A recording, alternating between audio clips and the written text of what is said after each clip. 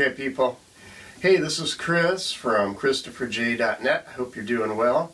This is my lesson number DB11, and I'm going to talk about position numbering systems on the double bass, on the neck of the double bass.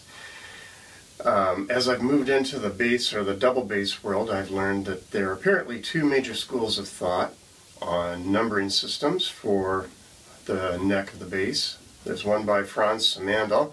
I have his big orange book. I've read his numbering system, and it's just kind of weird for me. I understand it in my mind, but I don't really apply it in practice too much. And then there's the Rabath method, which I haven't studied at all, although I've glanced at this chart. I think I come from too many years of guitar background to really make the switch, so I decided to adapt what I know to work on the double bass. Now, if you look at the diagram on the screen, it shows you some of the Simandl positions, not all of them, but some of the major ones that I can remember, and how those line up with the notes on the neck, and how all that lines up with what would be a fret number on an electric bass or on the guitar. In practice, when I'm playing, I think of a few major landmarks on the neck in terms of these imaginary fret numbers.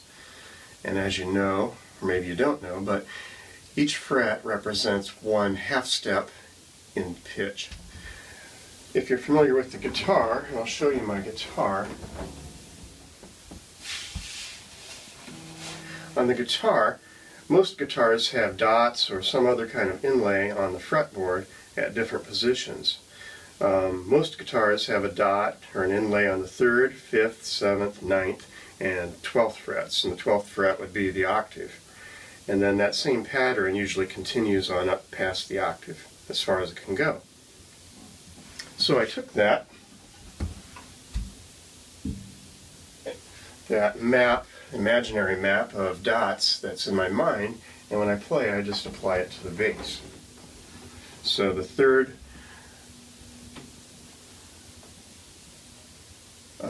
fret, or the 3rd dot on the guitar or the electric bass, would be B flat on the G string on the double bass.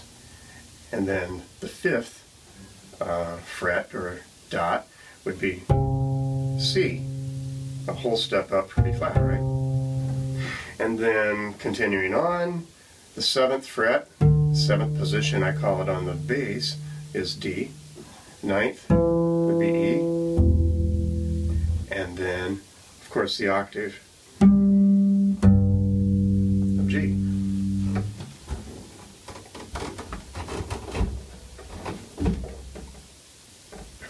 And that's how I do it. Oh, by the way, when I very first started out, I cheated a little bit. And rather than put those ugly, gaudy tapes on the fingerboard like you see on a lot of beginning violin and other string students' instruments, I chose, somebody made this little suggestion to me, and I thought it would work pretty well. I got some whiteout. Whiteout is, comes in a little bottle from the office supply section at the store to cover up boo-boos on your paper. I took a little dot of whiteout and put them on the side of the neck where basically only I can see it, or maybe the percussion guys behind me in the orchestra. And no one's ever commented about it. But so I actually have more than 3rd, 5th set I've got. I started with the 2nd. So it would be F sharp on the low E string, or A on the G string. And then 3rd, 5th, 7th, 9th, and then the octave. And that's how I've done it. I hope that helps you. It kind of helped me. Let me know if you have any questions, and until next time, take care. Bye-bye.